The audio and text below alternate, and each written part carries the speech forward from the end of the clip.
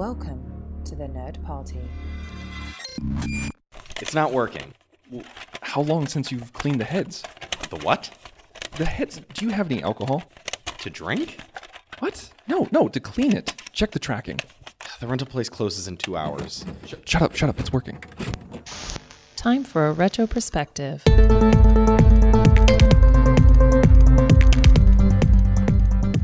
Hello and welcome to Retro Perspective, the Nerd Party show in which we take a look back at all the movies released 25 years ago this week. I'm Mike. I am John. And today we're going to be taking a look at the movies released February 4th, 1994. Actually, a couple that were released prior to February 4th, 1994. But, let's get started. February 1st, apparently. Some of these are hard to tell, you know? But February 1st was Silent Tongue. Yeah, Silent Tongue, which is a movie about the marriage of... okay, look, it's got... it's set in the West, and it's got people in the Old West and Native Americans and a bunch of plot lines having to do with sins of the past. And it's got, what's his name? Richard Harris, right? Yes. And River Phoenix's last performance? Yep. This would be River Phoenix's last screen appearance. And what, was it written and directed by Sam Shepard? Is that right? I know it was directed by him, but yes, I believe it was written by him as well. Okay. Yeah. And you watched it, right? I did. It was streaming for free on Amazon Prime. And even though I could tell immediately that Amazon Prime had a disrespect the aspect ratio edition, I said, you know what? I'm going to keep going with it anyway because I'm a huge, huge fan of Westerns. Most of the time, even a bad Western is still enjoyable. You know, it's like that saying that everybody has about Shakespeare is like pizza. You know, when it's good, it's really good. And when it's bad, it's still kind of good. So I'll stick with a Western pretty much through thick and thin. But this one was a tough one to get through. Despite a great cast, it was so aggressively mediocre as to be practically incoherent at points, where there are things that happen where I think they seemed a lot stronger in the concept stage than in the execution. And there's even... it's just a really disturbing sort of thing. And it's almost as if some of the actors think they're in a different movie. And it really seems like it would have been much better suited toward a miniseries treatment. Like a 6-episode miniseries. Yeah. Or, 3 2-hour episodes, however you want to break it out, would have been a much better, stronger way to deal with this than a movie. Okay. Yeah. All right. So. Yeah, I can't say that it seemed very intriguing to me. I watched the trailer, but yeah, well, it's good to know that I don't have to watch it. No, you really don't, and that's it. And it's a shame because, again, just that the talent is there. Like it's one of those puzzling ones where all of the pieces were in place, they just didn't fit right, and oh well. All right, well, a day later, apparently, and who knows how accurate some of these things are, but a day later was the release of a movie called Fiorile. I'm probably pronouncing that wrong. I believe. I wouldn't know how to correct you, so. I believe it's an Italian movie. I watched the trailer. I don't remember much about it. All right, then on February 4th, there were 4 movies released, all of which were substantial. The first, alphabetically, probably the biggest, Ace Ventura, Pet Detective. Yes, the movie that gave birth to the phenomenon of Jim Carrey in the 1990s, and I did see it back then. I did not revisit it for this because I have seen it more than once, less than 4 times, That was enough for me. I'm dying to know, did you see Ace Ventura: Pet Detective? No. Oh. I watched the trailer. Yes. And I had the same reaction to the trailer that I did back when the movie first came out, which was, boy, this looks really bad. So I didn't watch it once again, even though this was number one at the box office this weekend. Oh, yeah. $12.1 million. It seems it's so funny talking about number one slots at the box office back then. The numbers seem so small compared to what we're accustomed to seeing nowadays. That's true. But Ace Ventura is a movie where my recollection of it is that it caught everybody by surprise. It was not a movie. Jim Carrey was the guy from TV. Why am I going to go see it in the theater? I can see him on TV. He's a funny guy. I like him.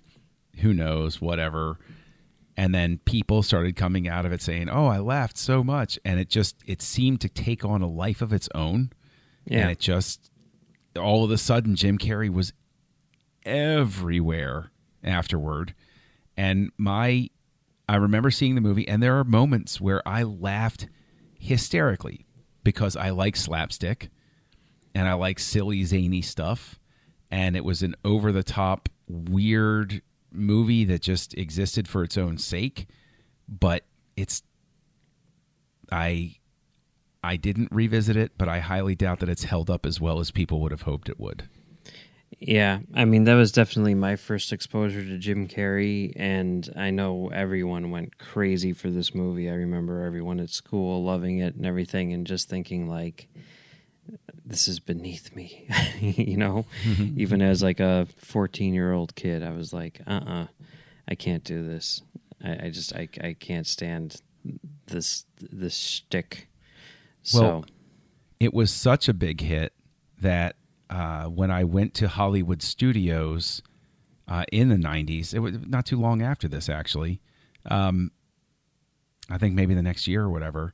Hollywood Studios, you used to have, all the different characters that you can interact with. And there are photos that exist of a Jim Carrey impersonator dressed up as Ace Ventura standing with my cousin and her family and me that, I went down with them and everything. And, having a grand old time. And the kids loved him. Thought it, because it's a living cartoon. It's just a cartoon. You could totally tell that's what he was going for. But yeah. Oh well. The next movie, alphabetically from this week, was number 5 at the box office, and that's I'll Do Anything. I did not see it. I didn't either. I was going to watch this movie. This is the one that I was going to pick until I decided to watch all the trailers, which I almost, because up until now I've just been picking the movie based on, what I've been reading about it or who's involved with it. And, I think now I'm going to watch the trailers and pick it, use that as also a basis for that, because I was going to pick it and it looked intriguing. It's about a guy who's like a struggling actor played by Nick Nolte, and then like his young daughter gets discovered and is cast in like a TV show or something. So he's kind of like jealous of her success, and she's becoming, kind of a bratty starlet, and all that stuff. And, hijinks ensue. Directed by James L. Brooks, and Albert Brooks is in it, and Nick Nolte. And it looked like it was intriguing. It looked like it could be fun. And I mean, I like James L. Brooks in general. I mean, as good as it gets is pretty solid, But, yeah, it is. But it didn't strike me as something that I needed to see. Is this the one that was a musical, but they cut the musical numbers out? I don't know. Because I remember there was a Nick Nolte movie. I remember somebody telling me there was, for some reason, this is the one that comes to mind, where it was a musical, but maybe they cut them before production, or maybe they cut them after they weren't working or something. But I swear, if it wasn't this, there was some other movie that somebody told me Nick Nolte was in that was supposed to be a musical. And maybe it's just I've got wires crossed in my brain or something. Filmed as a musical with 8 Yes. songs by Prince, What? but test screenings indicated they should be removed. Wait, test screenings were wrong on that one. By Prince? Yeah. What? Yeah. I didn't know they were by Prince. That's Wow. crazy. Well, now, see, the thing is, now I got to go back and watch this. Mm-hmm. I gotta. Because now I'll be sitting there waiting to see, okay, where would the song go? Yep. Because if you construct a movie as a musical, man, that's a very definite type of structure, you know? Yeah, if you do a good job with it, sure. Yeah. Of course, would I want Nick Nolte singing to me? Yeah, why not? I mean, if Prince wrote the music, then why not, right? Oh, that's a good point. That's a very good point. Is there a list of the songs by Prince anywhere so that I can look them up? I don't know if there are or not, but yeah, and not on IMDb, but I can only imagine how angry Prince was if he wrote music for something and they didn't use it. apparently that's what he does. Did you ever see the Kevin Smith thing? I heard about some of the story. Yeah, I saw the Kevin Smith thing, and I heard about like the whole, crazy requests at 3 a.m., but I don't remember the music part of it. Well, the whole reason why Kevin Smith was there was to shoot a documentary for him. Right. And then at the end, he was like, so where is this going to show up? And Prince's assistant was like, oh, probably nowhere. And he's like, what, why? And he's like, oh, well, he does this. He like shoots things and, records music, all this stuff, and then just like puts it in a vault and never releases it. And he's like, that's insane. And the producer, whoever it was, the assistant, whatever she was, she's like, yeah, he's got like over 100 fully produced, like professional quality music videos that have never been seen by anyone. I wonder if now that he's passed, if his family if his estate will see that those things make it to the light of day. Haven't they done that with some of his music? And didn't they release something? I don't know what it was, but I know they released something after he died. Wasn't there a fight about that, though? I seem to recall there was like some sort of fight. There's always a fight about those things. Yeah. Somebody's always unhappy about it. I don't know. I just want to hear what 8 songs Prince wrote for a musical starring Nick Nolte about reconciling with his daughter. Yeah. Because I'm highly curious about it. Like, really highly curious about it. Yeah. Yeah. Oh. All right. So the next movie, alphabetically, that came out this week. Well, I'll Do Anything. It made $4.7 million. That was number 5 at the box office, for what it's worth. Number 4 at the box office, which made $5.6 million, was My Father, the Hero. Starring Gerard Depardieu and Katherine Heigl. Yeah, directed by Steve Miner. Who would go on to do Halloween Water and had previously done Friday the 13th 2 and 3. Yes, which, you could argue proves that he was well suited for comedy. Mm-hmm. He also did a movie called Warlock starring Julian Sands that I haven't seen in decades and don't want to see again because I really liked it when I was a kid and I saw it, and I don't want to tarnish that memory in any way because I really liked it at the time. And I know that he would go on to do Lake Placid, which I still haven't seen. Oh, it's amazing. It's so good. That's what I hear. Yeah, written by David E. Kelly. So yeah. Yeah. So I did see My Father the Hero. Did you see My Father the Hero? No, I came close to watching it, but I watched the trailer and I was like, it's not really working for me, and I think I'll pass. Well, I'm a sucker for any good, father-daughter movie. Hey, we got to come to terms with each other. We got to figure each other out. No, It's a comedy. Okay. I was a little put off by the premise because I can honestly say that, the premise that powers the movie is she has started telling people that they're lovers because she doesn't want the boy that she's attracted to on their island vacation to think that she's there with her father. So in her thinking, a 14-year-old brain, it's better to convince everybody that instead she's dating a man old enough to be her father, which of course leads to scandal and actually some funny moments where he has no idea this is going on. And there's a moment where, a woman who knows that their father and daughter knows that he can play the piano and they're having like a talent night. And she goes, "Oh, go up and play something." And he says, "What should I play?" And everybody says, "Play something French." So he plays this French song where the lyrics are like, the thing I love about young girls is they get to be pretty older girls and stuff like that. And everybody's scandalized and storms out. And he turns around and he's like, "What did I do?" So there are cute moments like that, but it doesn't really find its voice until about halfway through. But I can say it is the first Gerard Depardieu movie that I've ever watched. And the guy has natural comic timing. And I know that he played the same role in the original French version. Oh, I didn't know that was an original French version. Yeah, that undoubtedly helped. Mm-hmm. But it is, it's cute. It's not offensive. It's pretty safe. There's nothing spectacular about it, but it's a cute enough diversion. Like it's sort of like brain candy where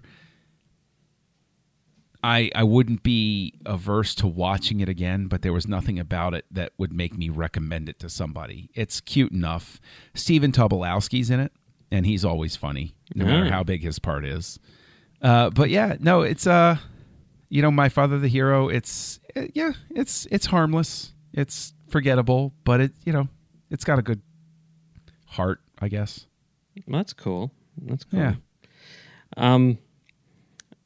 I didn't see that movie, but I did see the movie which is the only one which is left. Yes. Number 16 at the box office. Mm-hmm. With $1.2 million. Romeo is Bleeding.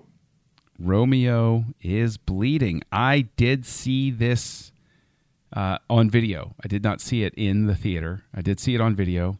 Wanted to see it in the theater because I'm a huge Gary Oldman fan, and his star was very much on the rise at this time.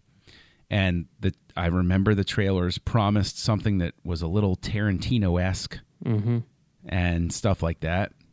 So I'm dying to know, what did you think of Romeo is Bleeding? Yeah, I wasn't planning on watching this. I read about it, but, I was like, I'm going to go with I'll Do Anything because of James L. Brooks. And then I watched the trailer and I was like, ooh, this does seem like it's right up my alley. It does have that sort of Tarantino vibe going on, for it. And Gary Oldman, and Lena Olin and everything. And I'm like, this seems promising. I was still a bit on the fence. And then I started looking at the credits and I discovered that it was edited by Walter Murch. And I was like, oh, okay, I'm sold then. Let's watch this. Yeah. Yep. And, it wasn't good. To be fair, I don't really have any idea what's going on in this movie because it's all over the place and it is insane. Like the stuff that happens in it, you're just like, what? It's completely over the top. And I guess that's to be admired, but I think at times, like, I couldn't even tell if it was supposed to be funny or not. There's one shot of Lena Olin, like, running down the street with her hands cuffed behind her back after she was just in a car accident, after she was just shot in the arm. And she's running down the street and she like stops and like kicks off like the one high heel that she still has on her foot and then keeps on running. And I know I've seen that shot before. I feel like it's something which pops up on Twitter every once in a while as a GIF or something like that. Yeah. I don't know, but it was funny. You know, I'm assuming intentionally so. I don't know. It's super duper weird. It's a super weird movie. I can't really wrap my head around it, but I don't think it was very good. It is, my recollection of it is right along the lines with yours, where I would have been watching it with my brother and sitting there and just having this feeling of, I don't understand why any of this is happening right now. And I think that, especially in retrospect, this is the sort of thing you get when a studio sees Reservoir Dogs and then say True Romance, and they say, we need something like that. We need something like that. And they don't understand what the magic sauce was that made those things work. Yeah. And so somebody comes to them with a crazy script and they just want to get it done and say, yeah, that. Good. Yes. Crazy moments and shoes. Yeah. And that looks like a thing. Sure. Do it. And I think that's how Romeo is Bleeding is born. Yeah. Honestly. Although, did you catch that, if I recall correctly, the story that the FBI informant who gets killed early in the movie, he's telling the story of Tommy from Goodfellas killing, Shinebox in Goodfellas. So. Oh, really? Yeah. Okay. He's telling that story. Okay. So it's supposed to be a purposeful homage, I believe. So does that mean that this takes place in Goodfellas continuity? No, it does not, because there's Okay. something very special about the actor telling the story. Okay. Is Yeah. it the guy who gets killed? Yeah. Oh, it's Dennis Farina. Yeah. Okay. I didn't pick up on that at all, but I need to watch Goodfellas again. Well, who doesn't? Yeah. No. Goodfellas is, this is spawned from imitating Tarantino, and Goodfellas spawned its own imitators that wanted so desperately to find that magic formula. But the thing is, to bring it around, full circle, is Romeo is Bleeding and Silent Tongue are kind of born of the same. They're cut from the same cloth, where you're looking at it and you're seeing these talented actors and you're seeing that, the scenery in the second, and you're seeing all of this stuff and you're thinking to yourself, nobody on set realized that this wasn't working. Like they were actually working for this. They were trying. They were putting everything into it. And it will always be fascinating to see a movie like either one of these and say, where is the break? What is the specific moment where it didn't come together? And did the director know it? And did they just say, okay, well, we just got to get this done and get it out? Or did they have any sense of dread? Did they know that it was going to land with a flop? Because I know that in the case, I don't think this is the case with Romeo is Bleeding. I'm sure it isn't. But I know that with Silent Tongue, it had been shot and shelved for 2 years before they released it. So, yeah, it's one of those things where River Phoenix had shot it 2 years previously, but it was released in 94. Yeah. So, yeah. Yeah, and Romeo is Bleeding, I don't know, it came out, I don't know if it played at festivals or what, but about a year before as well. So, I kind of wish I would have watched I'll Do Anything. Now I feel like that was probably the one to pick. But what can you do? Maybe I'll catch up with it somewhere down the road. But here we are only a month in, and we've seen already like 3 or 4 of these sort of Tarantino-esque movies, and this is pre-Pulp Fiction. Yep. So that's kind of weird. But it's almost like they were trying to steal his thunder, because people would have known he was working on it. yeah. There was buzz, and people would have been desperate to try to get to ride on that coattail and get along on there. But I think that it's interesting to me because I still don't understand the magic that happens that takes Ace Ventura, which is not a stellar comedy, but it's cute, it's funny. I said everything earlier. Why fate points to Ace Ventura: Pet Detective and not to My Father the Hero? Because they're both silly comedies, but there's at least some sort of heart and performance and sensible structure to My Father the Hero. And I think, I mean, is it just that Ace Ventura speaks to a desire for lighter fare that everybody has coming out of January? They're just desperate for a little sunshine after the long, dark month after Christmas at the theater. I think it's because Ace Ventura speaks to a younger audience. You know, you're not going to see too many high schoolers going to see My Father the Hero, you know? True. Very true. So Very true. I think that's what it is. But wouldn't because the thing is, the February release thing didn't really become something until Deadpool, really. Yeah. Deadpool was like a surprise smash. So obviously Ace Ventura is a surprise hit too, because they were just dumping it off. Yeah, but I think there was also a thing that was happening which started changing. I want to say probably, I mean, the first one that I remember, but, you know, I wasn't really paying attention to movies back then. Like, it was Austin Powers in Goldmember, which was like the first, oh no, Austin Powers, The Spy Who Shagged Me, was the first one, which I remember being presented as like a blockbuster. You know, this is a comedy. You know, like the first one came out in some crazy release date like this too.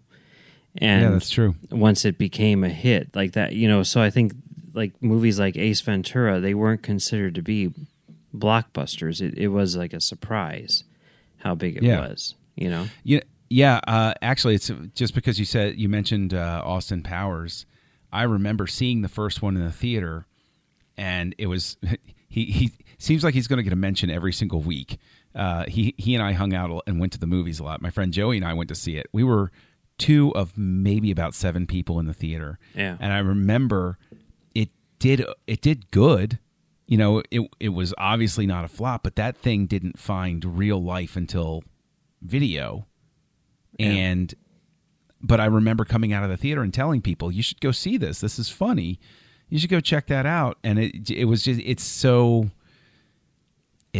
odd and in that case as well, because Ace Ventura had a sequel, When Nature Calls, and that one did not do well, if I recall correctly.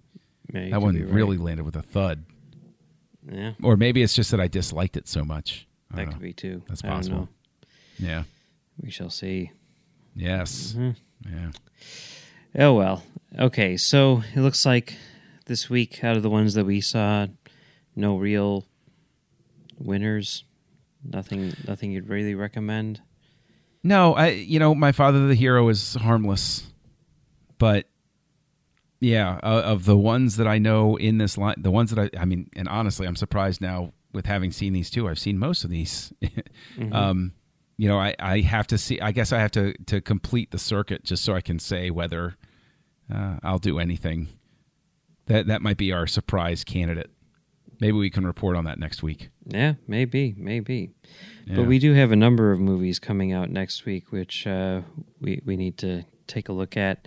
There's 4 movies which were released on February 11th, and they are Blank Check, The Getaway, My Girl 2, and Together, TWO, Together.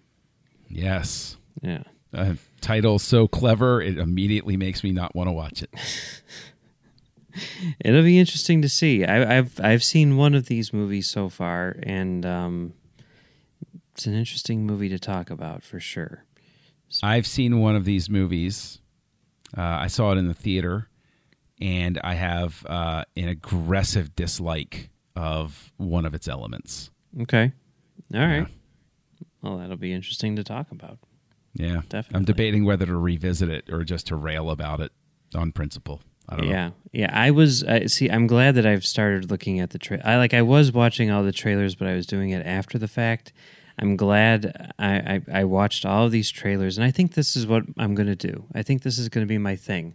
Before I watch the movie for the week, I'm going to watch all the trailers for next week's movies. Yep. I think that's a good plan. right?